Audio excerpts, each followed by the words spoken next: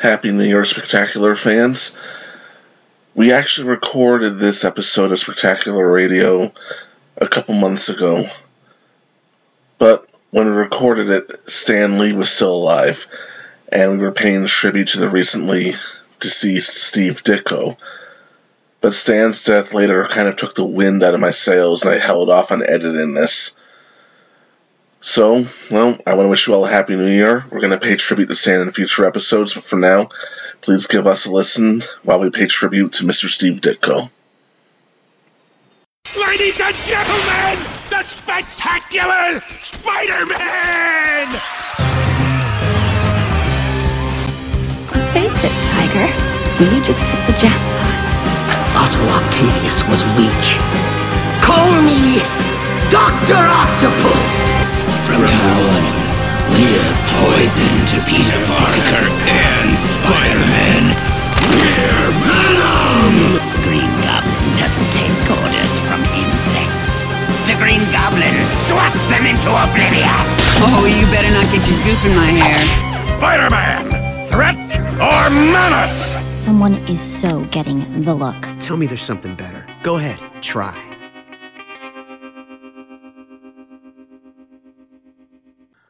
Welcome back, Spectacular listeners. This is our latest episode of Spectacular Radio discussing the episode Identity Crisis. Joining me are, as usual, the supervising producer and story editor of the series, Mr. Greg Weisman. Hello. And I'm really happy to announce the return of the supervising producer and supervising director of the series, Vic Cook. I hope I got your credit right that time. Hey, thanks for having me. Good to be back. And it's really great to be back. We've been away for a little while. I've had technical issues, and a lot has happened since we've last recorded an episode of Spectacular Radio. One of those was the unfortunate passing of Mr. Steve Ditko, the co-creator of Spider-Man, and obviously his work was a major influence on the show itself beyond just being the co-creator of Spider-Man. Greg, Vic, would you like to talk about that? Yeah. Right out the gate, one of the things Greg and I wanted to do, and I remember especially Greg wanted to have the webbing under the arms. We wanted to bring that back. So from the get-go, we were going to honor Steve Ditko in that way. And then as we went along, we just started putting more and more of his touches in the show visually, where we would end the episodes with the Spidey webs in the sky. We would have the half Spidey mask over Peter's face when he'd be thinking about, whatever happened to the day before as Spider-Man, and even down to the Spidey sense. We at first were experimenting with trying to do something kind of fancy or some special effect, and then we just ended up doing the Steve Ditko squiggle lines. And his influences are all over the show. Yeah, I mean, just where we started, even before that, obviously was about me going back and rereading all the old Lee Ditko Spider-Mans. The Lee Romita stuff too was really important to me, but in part because that's what I grew up on. I'm old, but I'm not quite old enough to have been reading Ditko when it came out. But I was reading Romita. But I'd already read the Ditko stuff long ago, and so the first thing I did was sit down and reread those, recapture that feeling of what attracted the audience to Spider-Man in the first place, and so much of that was Steve Ditko's work, accompanied by Stan's words, and so it was important to us also that we made sure that the two of them were acknowledged as creators of Spider-Man in our opening title, And Stan was going to get a credit anyway as executive producer, but we wanted to make sure that Steve and Stan both were credited as the creator of Spider-Man. When you go back and you read about how Steve Ditko got involved in Spider-Man in the first place, I mean, I think we all know Jack Kirby actually took a first crack at it, and Stan just thought it was too heroic, too much that traditional classic superhero silhouette and physique. And so we handed it over to Steve. So besides the fantastic costume design and all those touches I mentioned earlier, it was a kind of a more thinner Spider-Man, a more of a not the big Arnold Schwarzenegger physique. So when we were doing our show, and it's maybe a little hard to believe now since there's been at least two shows since in the movies, but at the time there was a lot of pressure on us to make our Spider-Man a big buff He-Man kind of physique, especially from the toy companies because of their research. But we thought of our show as the modern update of those Lee Ditko years, and for story, he needed to be puny Peter Parker. He couldn't look like the buff guy in his school clothes. So that's another one of his influences that we put onto the show, and it's kind of the way his physique has been represented ever since, at least on screen. Yeah, it makes more sense for him to be built like a gymnast than a bodybuilder. I mean, Venom is built like a bodybuilder, and we're going to get to him shortly. But, I mean, the influences of Ditko's work on the series just ring through the show, even when it dived into more modern characters and modern stories. I mean, Ditko's fingerprints were all over it, and obviously we couldn't speak for Ditko when he was alive or dead, but if he ever stumbled upon it during while awake and working, I hope he watched at least a few minutes of it and was happy with what he saw. Yeah, we do too. I also understand that very recently you celebrated the 10th anniversary of the series, and without me, because I live on the wrong coast. Well, you got the invite. We wanted you there. I remember. I was really happy to receive that too. But no, how was that? How was that convention and panel? And who else did manage to make it?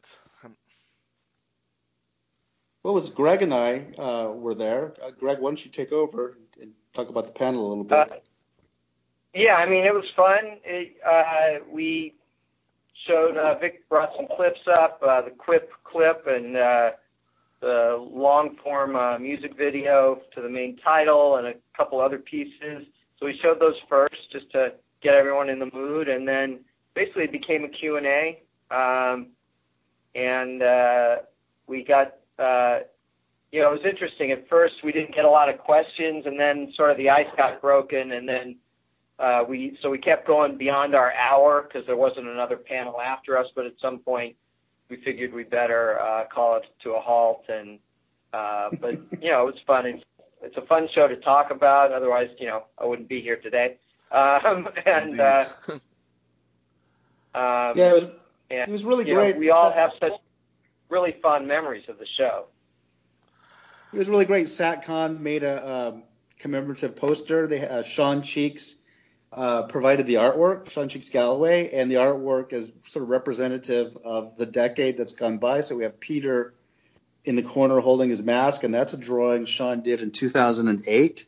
And then the drawing of Spider-Man is based on a classic design he did in the past, but he literally redrew that about a week before the Comic-Con. And so they were handing out those posters to everybody, and from what they were telling me is if people contact them via the website, they'll mail you a poster. Oh, I know what I'm doing when we're finished recording. Yeah.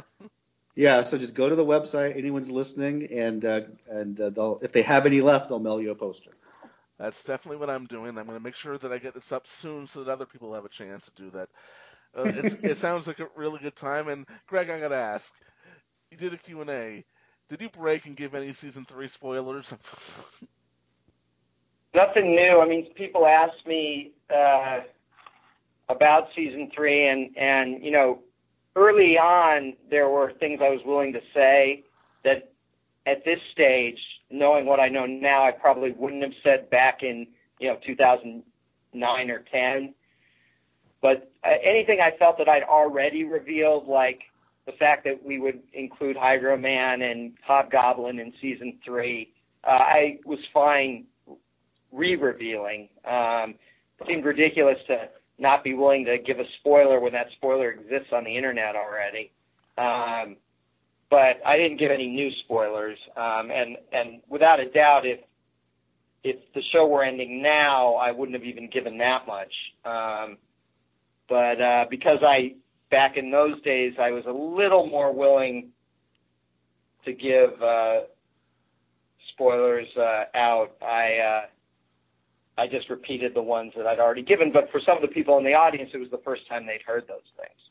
Cool. Well, yeah, I get that. I mean, I've been a fan of yours for over 20 years now, and I've been watching you and Ask Greg. When you get slowly less revealing over time, admit it, you really regret telling Gargoyles fans about Queen Map, don't you? There are a lot of things I regret revealing about Gargoyles, but back then I don't think in 1998 I didn't think as much as I wanted to come back. I don't think I realistically thought that it could, and more than that, though, I hadn't quite coalesced on this notion of ideas versus execution, and so when you reveal ideas minus their execution, they're really subject to a ton of second guessing that has nothing to do with the way you would have done it in the show. I remember at one point I revealed that Brooklyn Sun's name was Nashville, and I just got slammed for it. And people, I mean, even now don't know why I chose that name, but there was a reason. And all their guesses were largely wrong. But man, they hated it. And I think that's changed some since, but like it grew on people maybe, or whatever. But it was one of these things where at the time there was this big fan fiction thing. I forget what it was called, but I know what you're talking about. Yeah. And when they started, they didn't know the names of Brooklyn's kids, and so they picked their own names for them. And all these people were writing me and saying, the names we picked are much better than your names. And, it was kind of annoying. No, they weren't. No, they weren't. Well, it doesn't matter if they were or weren't. It's just sort of like, think about who you're talking to when you send that message, and the kind of effect it has. But it just taught me a lesson that I'm sometimes slow to learn, which is that there's not a lot to be gained by revealing stuff like that. And when you now look at the lesson of Young Justice, which did come back after 5 years, or the lesson of Gargoyles, where we got the Gargoyles comic, a decade or so after the show ended, it's like, well, things do come back. And although I'll admit freely that Spectacular is a show that is very unlikely to come back in any way, shape, or form for legal reasons, still, you never know, and I don't want to subject myself to either spoiling stuff that might come back later, or again, getting hit because I'm revealing an idea without being able to do the execution of the idea. Okay, all right, you hear that, everybody? You never know. One day, maybe the stars will align, and Emily Osborne will finally talk. Now, thank you for that response, Greg. And now we can dive into the episode itself, Identity Crisis. And there's a lot that goes on in this episode, but I think the boarding and the animation might be the star, because that fight between Spidey and Venom just goes on for so long, and then it doesn't feel long. I mean, we change environments, rooms, we're all over the place, and it never stops being exciting and fresh. I mean, Vic, this is one of the reasons why I wanted you to come on for this. I mean, I know this is Jennifer Coyle's episode, but... Yeah, Jennifer Coyle did a great job, but a lot of credit we have to also give to Sahin Hursaz, the storyboard artist. Just want to clarify that statement, that it's Jennifer directed it. When you say what did he say? He just said it's her episode, but she directed it. Well, I think that's what he meant. It's her episode that she directed. I know that's what he meant, but I want the audience to know with specificity what that means. That he directed it, Andrew Robinson wrote it. I just wanted to make sure there was clarity there. I'm not taking anything away from her. She did an amazing job. And we produced it. Yes, Jennifer did a great job on it, and but I want to make sure a lot of credit is also mentioned about Sahin or Saz. He was the guy who storyboarded that section of the episode, and he was actually one of I think it was like the first guy who storyboarded on the show. Period. I brought him in on the promo, and I don't know if you remember the promo we showed at the first Comic-Con. There is a brief bit of a rooftop fight there, and the whole promo is, I think, like a minute long. But when he boarded that rooftop fight, it just went on and on and on, and things were happening that were sort of like never really written in the script, like the helicopter taking off and all that sort of thing. And so we didn't use it for the promo. We didn't get it animated at the time, but I always liked the board. I think we all always liked the board, and was always searching for a way to put that into an episode. And then Greg and Kevin Hobbs found a way to use it in the prologue of episode 13. But that's sort of a hallmark of Sahin's storyboarding. He kind of sees the basis of what the script is calling for as far as the fight, and then he just kind of goes to town and has so much fun. And the reason why it doesn't seem long is because, like you mentioned, it's not monotonous. It's not just trading punches. It's sort of like amping the gags up, from the start of Spider-Man webbing a trash can and hitting Venom with it, from Venom doing the same thing back, except he's webbing a car. You know what I mean? And this is really the big follow-up fight of Venom from episode 13, so it really needed to be bigger and better and longer. And for Greg and I, we really did feel the effects of this being that long, because I think I may have mentioned this the last time we were here. We didn't make animatics for these shows. So our animation timer, Gordon Kent, would time out the show, and we were always long, always long. This one was longer than usual, and they'd stick Greg and I in a conference room, and it was like we were playing poker about what's going to be cut.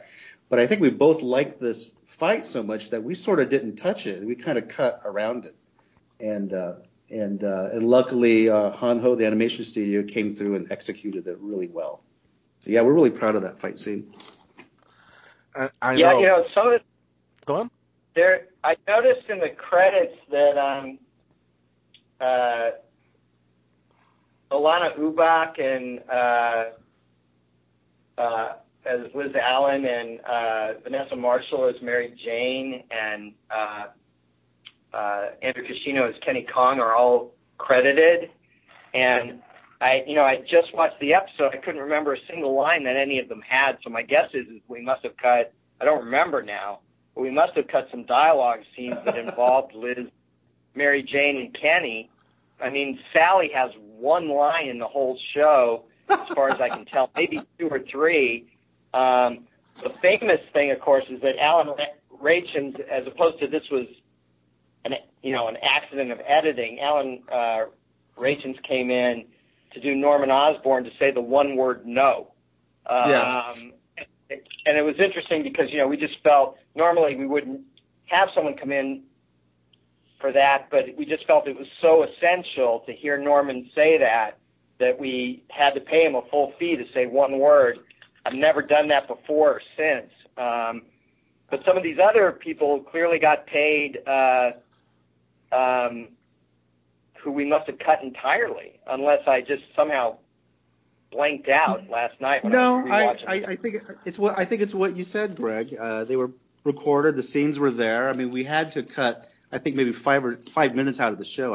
I may be exaggerating, or maybe I'm spot on. It was a long time ago, but it seemed like we were always cutting 2 to 3 minutes out of a show, and this one I felt like was like over 5 minutes long. So I think some of those scenes got cut. There may have been like some lesser exciting, maybe action bits in the other parts of it that got cut. But I do remember we were sort of cutting around this one to kind of keep the fight intact.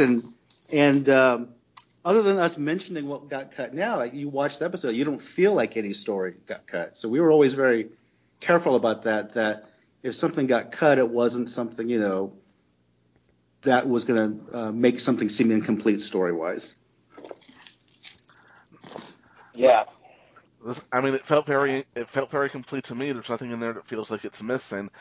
I mean, although I have seen some confusion on the internet when this episode aired and since then, where some people feel the way that Peter was cleared of being Spider-Man wasn't too clear. I mean, I don't have that particular issue. I mean, then again, I watched the show at the time, practically frame by frame, studying and examining everything from episode 1 onward, so I might be biased.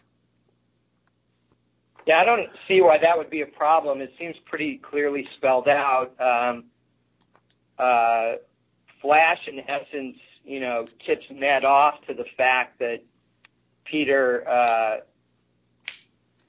was wearing that costume on Halloween, and so they, Ned dug up this footage that showed Peter with his mask off on Halloween with everyone else in costume, and it became clear to everybody who didn't know the truth, like Peter and, going to say, George Stacy, that, oh, well, that's where this came from.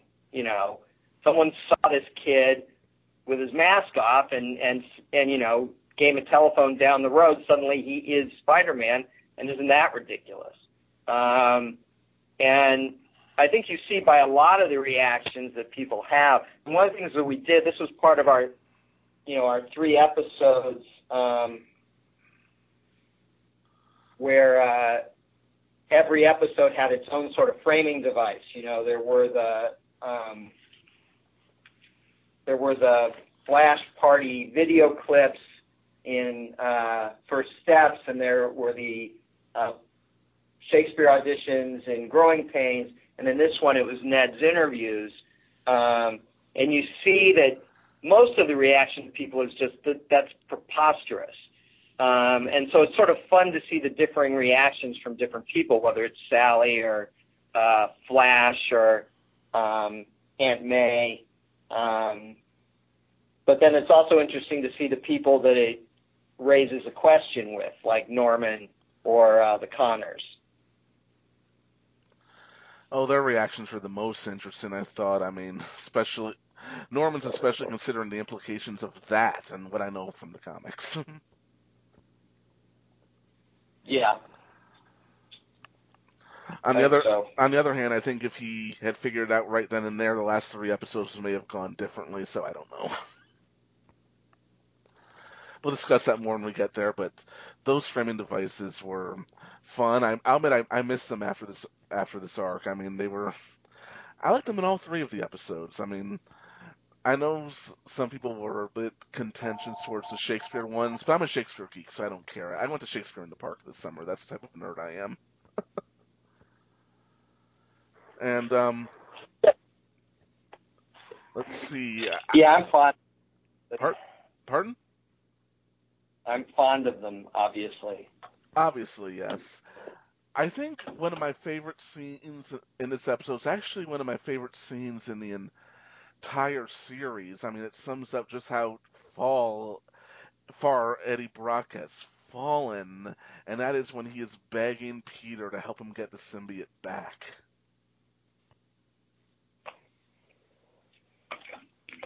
Yeah, I mean, we were trying to show that Eddie was this pretty lost guy and all that had happened to him in his life as a kid and as an adult or as a young adult at least, and then this fairly traumatizing relationship with the symbiote, that there's an intimacy there that's very hard to resist. And the other thing, and I don't think this is a spoiler, but I always thought, the reason the symbiote leaves is because of the gene cleanser. But the truth is that the gene cleanser has nothing to do with Venom or the symbiote's powers or anything. I think the symbiote just didn't understand. From Eddie, he had learned that this would strip Spider-Man of his powers, and the symbiote got scared. So left Eddie out of fear, not because the gene cleanser had any effect on him or Eddie whatsoever. There was nothing to cleanse, which to me is really interesting. In other words, it's not as simple as, oh, Peter threw a potion down the guy's gullet, and that made the symbiote flee. To me, it's about the symbiote was afraid of something it didn't understand, and it fled for that reason, not because Eddie was actually stripped of any powers. The only thing that stripped Eddie of his powers was the symbiote leaving. I had never gotten that. That's fascinating. Well, I mean, just think about it. I mean, why would a gene cleanser work on Eddie? You understand why it would work on Kraven or why it would work on Lizard, why it would work on Spidey, but why in the world would it work on Eddie? Eddie was bonding with this other thing. His genes weren't affected. And that was always sort of my head canon for it, which was that this was just the symbiote not understanding and being afraid and leaving. Well, Pete definitely lucked out there.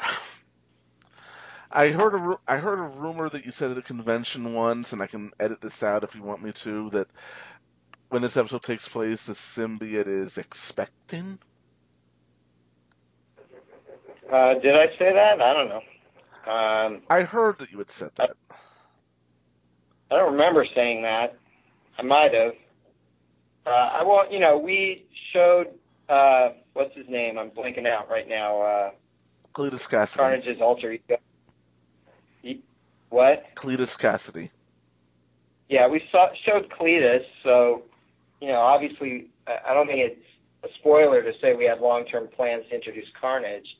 The notion that the symbiote was expecting is not outrageous. I don't know that I've ever said that, and I'm not confirming it or denying it now. I just don't recall ever saying that.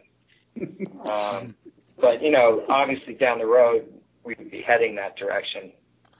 Right. And this is a question I'm going to fire off to both of you. I've always wanted to, and this is not a request, by the way. I'm just saying I've always wanted to look at the script for this episode because I'll admit, as a writer, as an aspiring writer myself, action sequences have always been my weakness. And so when I look at this episode, I keep thinking I want to read how much in depth the script goes into into this entire action sequence. How much of that was scripted and how much of that was the storyboard artists and directors just having fun and doing their thing. I'd be interested to hear Greg's point of view on that before I answer. The scripts that we did for Spider-Man were more detailed than most animation scripts. Back in those days, I was very detailed, but I also didn't view them, particularly for action sequences, as being locked in. And there's no doubt whatsoever that Sahan took that, particularly that fight at the school, and just went to town with it. I don't have specific memories of that little piece was in the script and that little piece wasn't, and that kind of thing. I'd have to go back and look at the script myself and to find out. But it didn't just say and they fight. It wasn't that thin on the script. But on the other hand, it wasn't nearly as rich as what we got. Otherwise the script would have been probably 3 or 4 pages longer to describe out all of that stuff. I think it's somewhere like in between. It's like where there's the dialogue. Obviously, it's in the script in the beginning of the fight, and then we do have to end up in the hallway with the lockers for that to happen, and then at the end. But the board guys would map it out. What the writers would do, though, is set it in like an interesting environment, and that would usually give us ideas to expand on it. Like for instance, let me just go back to the rooftop fight as an analogy. That rooftop fight in the promo in episode 13. It was the helicopter never took off. It was a fight on the roof. And we decided to put that construction crane on the roof, so that's like not there. So it's sort of like one works off of the other. But I remember when Kevin Hobbs was going to put what we boarded from the promo into episode 13, it was like expanded the script pages too much. You couldn't like describe it that way, the way it was boarded. So I think you do it as detailed as you can, and I think you do it that way. So if you don't have a great board artist, if they at least do what's written, it's gonna service it, but it'll inspire a really great storyboard artist and director to like add on to it, and almost treat that section like a board-driven show, like how you hear in comedies. You know what I mean? Or like the Marvel method of writing, where Stan will say, set up a scenario, and then Jack would expand it out. So that's kind of like how I think the action sequences play out on this show, and really almost every show I've worked on. Yeah, I think that's absolutely true. There are a couple moments in that school fight that I just want to point out. One, because I think it's so cool.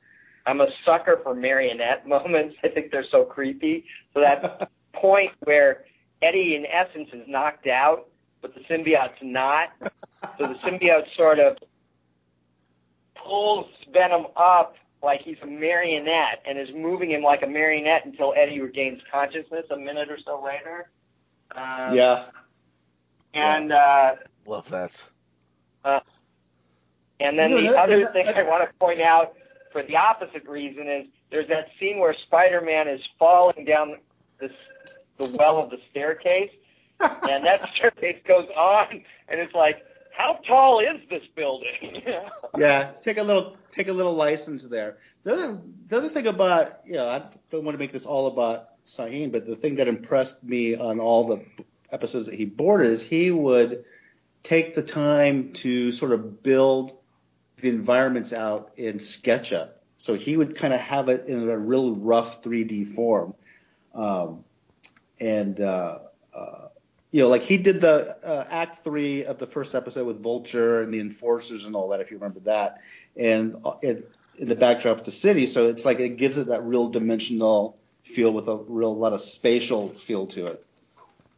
And that was unusual back then. I mean, on Young Justice season 3, we do that with SketchUp I say we, not me, because I can't design it. It's Greg. He's in there in the SketchUp, building the backgrounds. But the production uses SketchUp all the time for BGs. Yeah, and it's actually the within the back.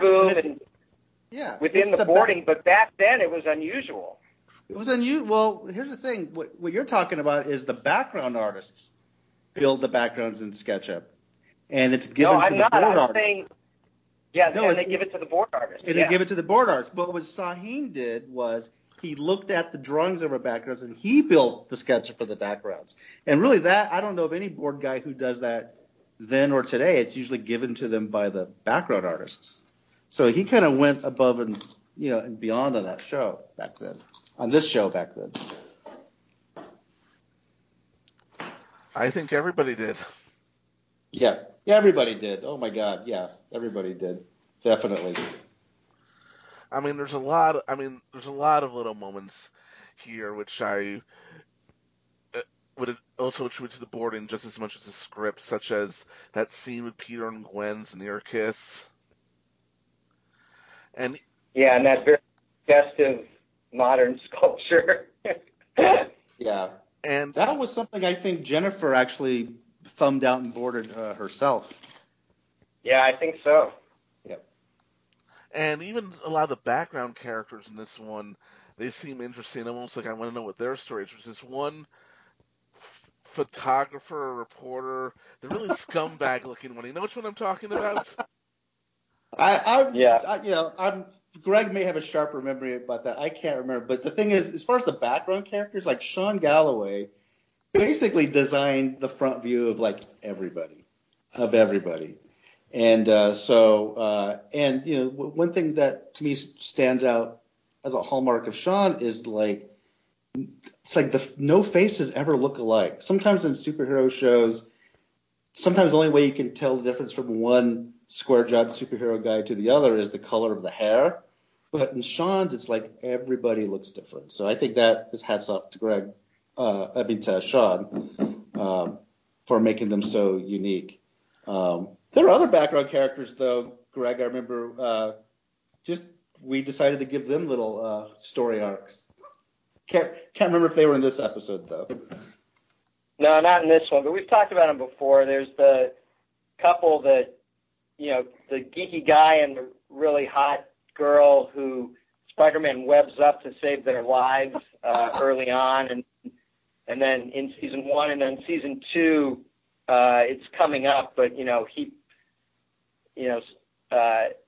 we find out that they've become a couple.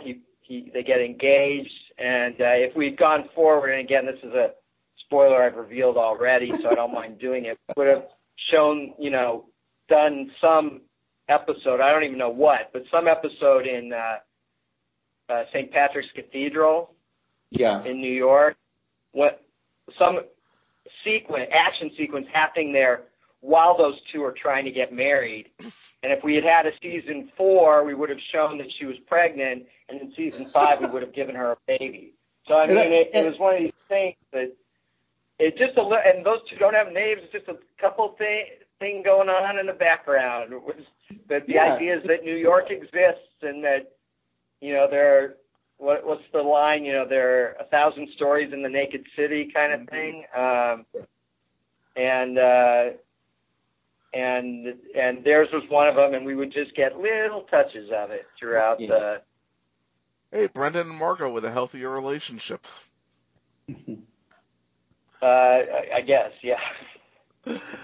But yeah, I mean, but that photographer guy, I remember when that episode first aired, and I'm pretty sure this is not true now, but people at the time, because he had made such an impression, people were speculating that he was Mac Gargan. Yeah. No. I don't remember. But no, I think it's no, Gargan was a PI, not a reporter. Yeah, I know. I know. I'm just saying that people were speculating, and I think it's a testament to the strength of Sean's character designs that he gives, like we've said, that he gives character to even the most incidental background players. Yep. It'd also be interesting to sort of go back. I'm sure I've got it in my script. I'd have to pull it out of storage, but to see who did the voice of, that guy had 2 or 3 obnoxious lines of dialogue as a reporter. It'd be interesting to see who actually did the voice for that guy. And I don't remember off the top of my head. And even though I watched it yesterday, I couldn't quite be sure who it was from among our cast who did that voice. But it'd be interesting to look it up because, it's a combination of Sean's great work, but also, the actors doing something distinctive with even a throwaway character to make, the character pop a little. I love when that happens. Although there's a question I've always pondered, because we saw everybody standing outside the school when Eddie is wheeled out and shouting that he's Venom, and a moment later we see Gwen wasn't too far from there. She was part of the crowd, and I'm thinking, what was going on in her head when he shouted that?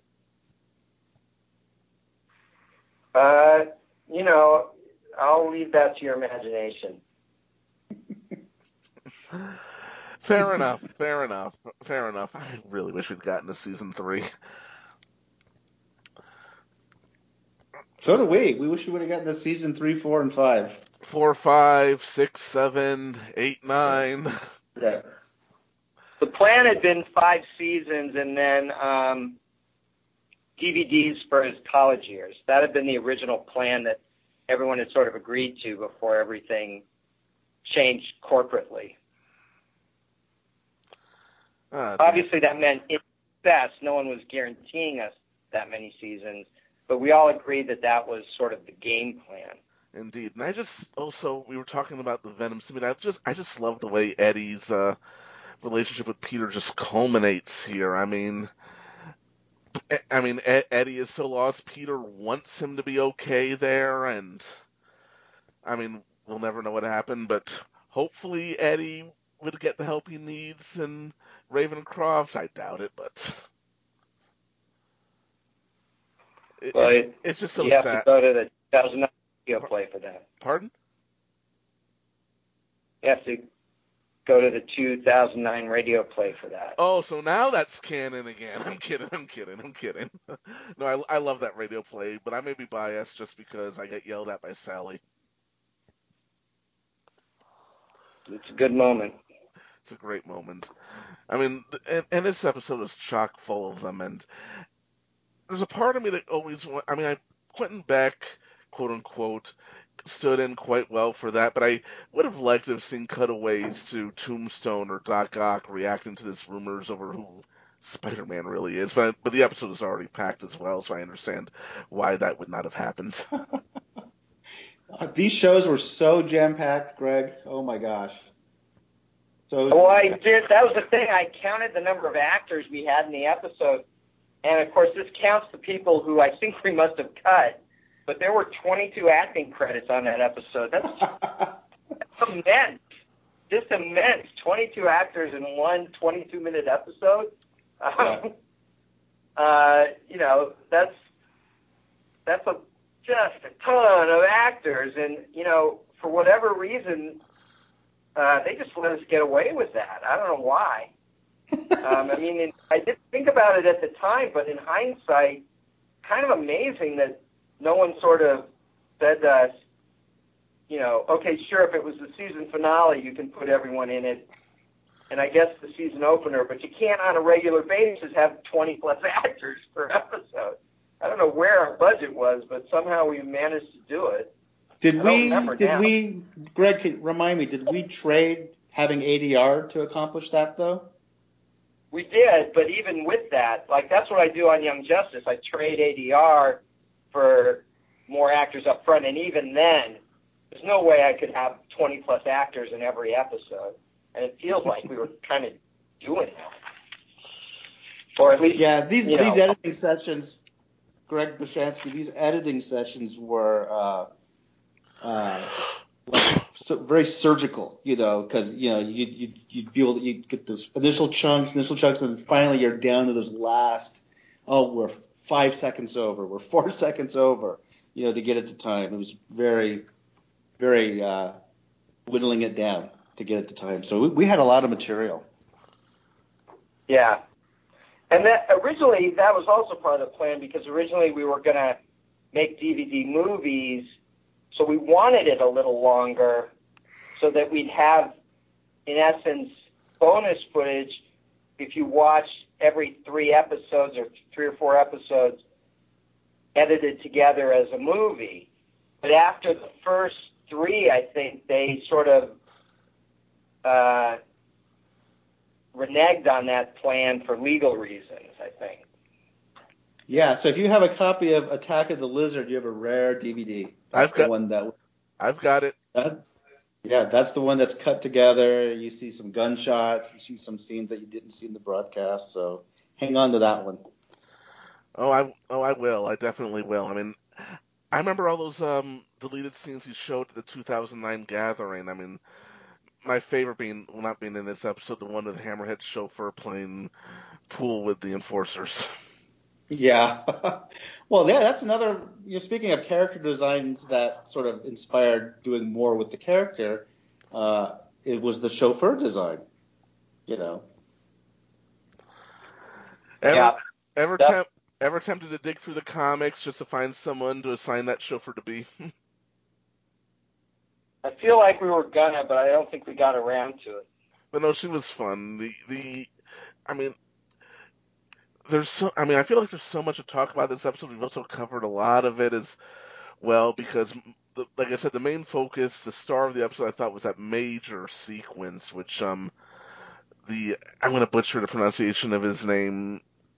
So, Sahin Hersaz? Yeah, Sahin, whose name I had never heard before we started recording this. Oh.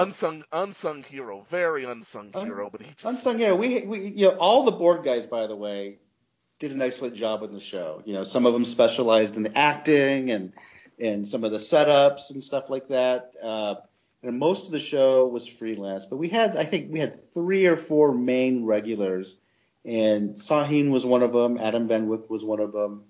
Mr. Ryu was one of them, and they kind of sort of carried the other shoulders, the action. We would sometimes have guest board artists like Joaquin DeSantos. He did the Central Park fight with the Sinister Six. So sometimes we'd get like that. But our regulars who regularly did these action sequences, it was like Adam Van Wyck and Sahin, and all the board artists did awesome on the show. Yeah, they really did. It is. I mean, I've compared the action choreography on this show to Avatar: The Last Airbender more than once, and I'm more than comfortable to continue doing that. Well, I think one of the reasons why it's kind of memorable is they lasted longer. I mean, I was talking about this over the weekend with Greg at the SatCon. Is I come from a place where when the show was long, the action scenes would get cut down to just what needed to be serviced for the story. So, if a lead hero had to stop the bank robbers, but we're long, he's going to stop them in 2 punches, But I always wanted these action sequences to be like more like in a James Bond movie or the Indiana Jones movies, where you can get some music going on and you can kind of get into it, and they kind of build character things too. So it's not just about punching, but it's about their sense of humor or their personality. Kind of like, Peter with the trash can and Venom following up, mirroring it with the car, So I think the fact that they're just longer helps it become memorable. And I think this was probably the longest one. I definitely think it is. There might be some more later, which we'll definitely get to, but this feels like it was the longest, not in a bad way. But I'm also thinking about action sequences because I just got the DC app, so I've been rewatching old episodes of Batman the Animated Series, and I rewatched Gargoyles quite a bit also. And the action sequences on those shows are really good. But when I compare them to the action sequences on Spectacular, Avatar, and today, and I feel like with the evolution, I don't know, of animation techniques, action sequences have gotten more sophisticated since even. I think it's the character, like what they do, and then the environment, and then everybody powwowing and brainstorming what they can do with the powers. When I came on, I mentioned this before, so I'm just assuming everyone's heard it before. But one of the things I pitched coming on the show as a supervising director was to kind of bring a Hong Kong flair to it. So if you watch those Jackie Chan movies, well. If it goes even further back, he was inspired by Buster Keaton, who used the environment for comedy purposes. But like to bring a Hong Kong flair to it, where you're using the environment, and then with the webbing, like the Spider-Man shows previous, the webbing, he only used it to swing around or web guys up like in a net. He didn't really use it as cleverly as we've seen in the movies and on Spectacular since then. So I wanted to be like he'd web something behind you and yank it, hit you in the back of the head with it, or he'd yank your feet and pull it out from under you, or web 2 guys and then pull the web together and the heads conk each other. Like just kind of have fun with it. So it's not just punch a guy and he's out. So I think it's the combination of like just having fun with the environment. Spider-Man's powers just lends itself to what I call gags or just like adding on to it, so it's not all just punching. I mean, he punched obviously, but from his very first fight with the Enforcers, when Ox has him in that bear hug, he doesn't elbow him or kick him. He webs his handlebar mustache and yanks it, with the webs. So maybe that's why these action sequences have been memorable for so many people. Is like the length of them, and then just we're having fun with them. I mean, yeah, obviously, but I'm just saying, like I've said, I mean, and I see this in the Young Justice also, the action sequences there are very fast, spectacular. Action sequences just feel more kinetic now than they did, say, back in the 90s. I mean, I just wonder if there were any technological limitations back then also. No, it's just storyboarding, and I mean, I can't speak for Gargoyles, but like when I was on Satan, for instance, and those action sequences, a lot of them would just be cut. Because we'd be over. Those would be the first things that would get cut, and I wasn't a producer on those shows, so it wasn't my call. So there could have been a lot of cool things that you just didn't see because it ended up on the cutting floor. I mean, part of it is it still has to be about story. We didn't touch that great action sequence in this episode, but one of the reasons we didn't touch it is it was still service story. It was still about what we were doing. I mean, I've been on shows, produced shows where, without naming names, board artist or director has just gone off on this tangent with this terrific action sequence, which we entirely cut because it wasn't serving the story anymore. And he had sort of gone off on, instead of expanding on the action that was in the script and making that rich, there was this sort of thing off to the side that he found interesting, but which wasn't servicing story. And so an action sequence like that is much more likely to get cut than an action sequence that is great and is working in service to the story the way this one was, or the way Joaquin's was in Central Park, that kind of thing. And to me, it's still about what is the best way to service the story. And with a character like Spider-Man, a lot of that is about movement. And so what's great about this sequence is how non-stagnant it is. As Vic said at the very beginning, it wasn't long with two guys just trading punches back and forth. It was so vibrant and mobile and showed each of those two characters in such a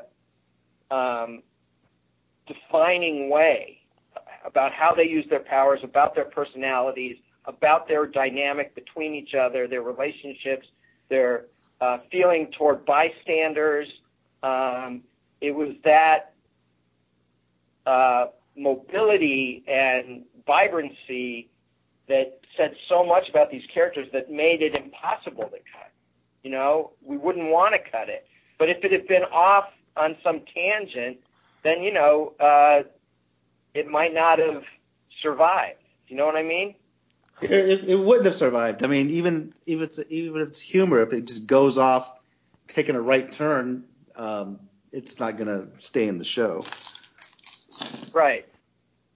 Yeah, that's true. You're exactly right. That's not just true about action. It's true about humor, about, there's a lot of other elements. Yeah. I mean, this is a great action episode without a doubt, but there's a lot of romance in this episode. Yeah. There's just to be clear, not only. Yeah, I was going to say, not every action sequences we designed is it completely 100% intact in the show. We still had to make cuts and trims there too. This is just one that I think we did leave intact. Yeah, but I think there's stuff with Shashan and Flash. There's stuff with Gwen and Peter. There's even, I think, the maybe only surviving Betty and Ned scene.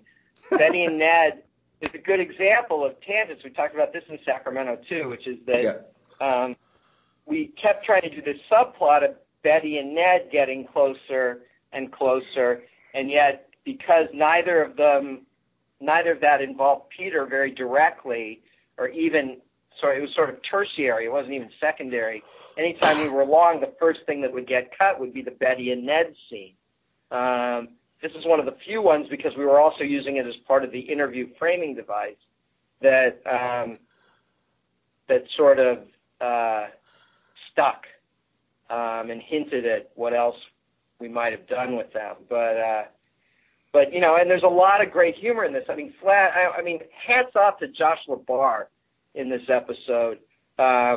He is so funny and so strong, and just Flash is just so great in this episode, from top to bottom. His outrage and his hero worship and his bravery and his goofiness, right down to him thinking he's going to play Nick, the hero, in the Sunrise Screen. I love that he calls St. John Devereaux Coach. Yeah. And Josh just was able to take that part and do so much with it. He just was fantastic in it. Really great. I know. I loved him in the role, and I also love and I use this term as a compliment, the almost Warner Brothers Looney Tunes moment where Shashan is basically calling him an ass. Oh yeah. I mean, I know that scene was a little bit controversial when it originally aired because it looked a little. Some people felt it looked goofy and out of place. I didn't think so. I was thinking of classic Looney Tunes there and how they would get crap past the radar. Yeah, I mean, there's that, and I think the visual was risky on our part, but we'd done symbolic stuff, as Vic mentioned earlier, with Ditko sort of things before.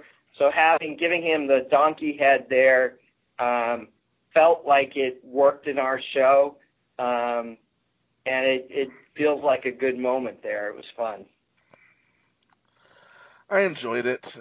And I just enjoyed the episode overall. And I've said this before, I've never been the biggest fan of Venom, but I like this version of Venom. This is the only version of Venom I can really say that about. I mean, to be fair, I haven't seen Tom Hardy's Venom movie. I have no real interest in it. For all I know, it could be just as great, but I haven't seen it, can't say.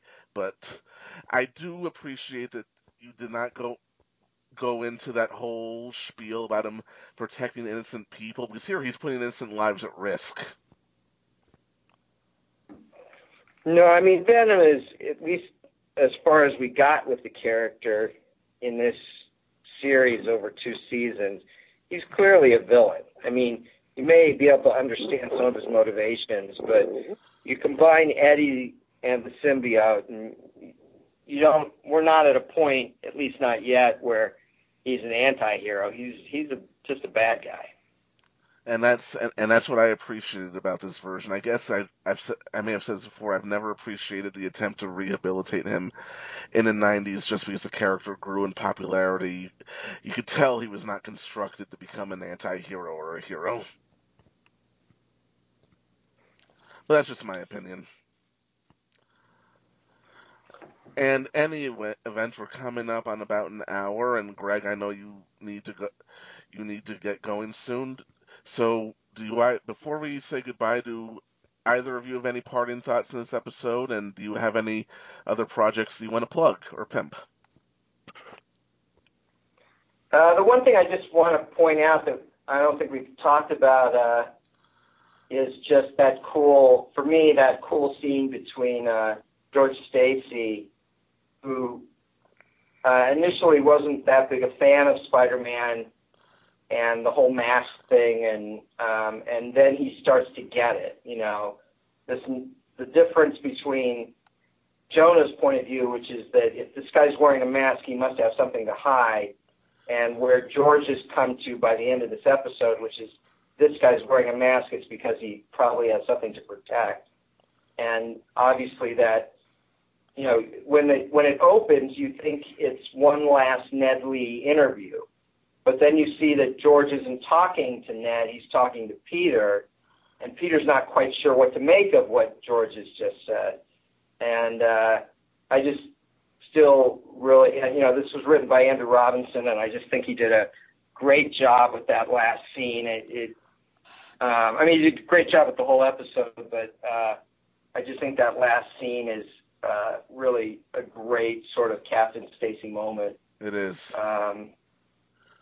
And otherwise, in terms of plug-in stuff, I'll let Vic say his thing. But for me, obviously, the thing that's coming is in 2019 is the 3rd season of Young Justice, available exclusively on DC Universe.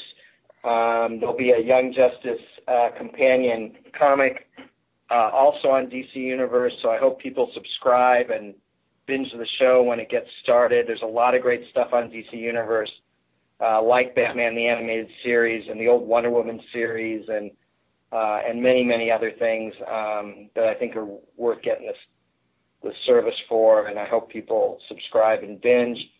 And then in a bit later, also early, first half of 2019, my next novel, Ravnica, is coming out. It's set in the multiverse of Magic the Gathering.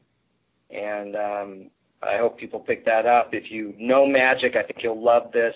And if you don't know Magic, it's written in such a way that this could be your first exposure to that set of worlds, and I think you'll be able to grasp what's going on and fall in love with this stuff the way I have. So I hope people pick up Ravnica when it comes up. I've never played Magic, but I will get this, and thank you for making it accessible to me. Hi. So as far as this episode, it's definitely one of my favorites. I tend to, and they're all my favorites. I kind of tend to like the Han-Ho animated episodes. They're slightly my preference because I feel like they catch the squash and stretch animation a little bit more than the other studios. But I definitely love this episode. I just want to say this whole year is like the 10-year anniversary of the Spectacular Spider-Man. So I want to thank you, Greg, and all the fans out there for supporting the show. And just to let you know, let everyone out there listening, that we, the cast and crew, got together in person back in March, I think it was.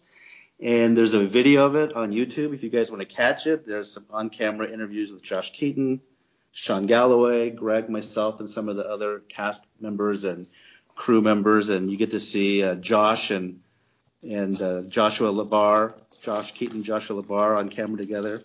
It's like a little high school mini reunion for the Spectacular Spider-Man crew.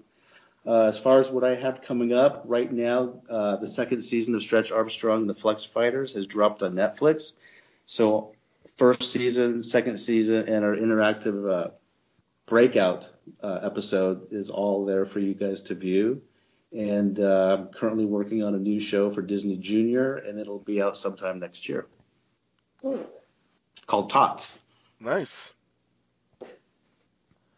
Well, looking forward to it all, and once again, I want to thank both of you for coming on the show. This episode is spectacular. They're all spectacular, but this episode is especially spectacular, and I want to thank all of our listeners for listening, and tune in next time. Hopefully, we'll be back on a regular schedule where a gang war begins. Yeah.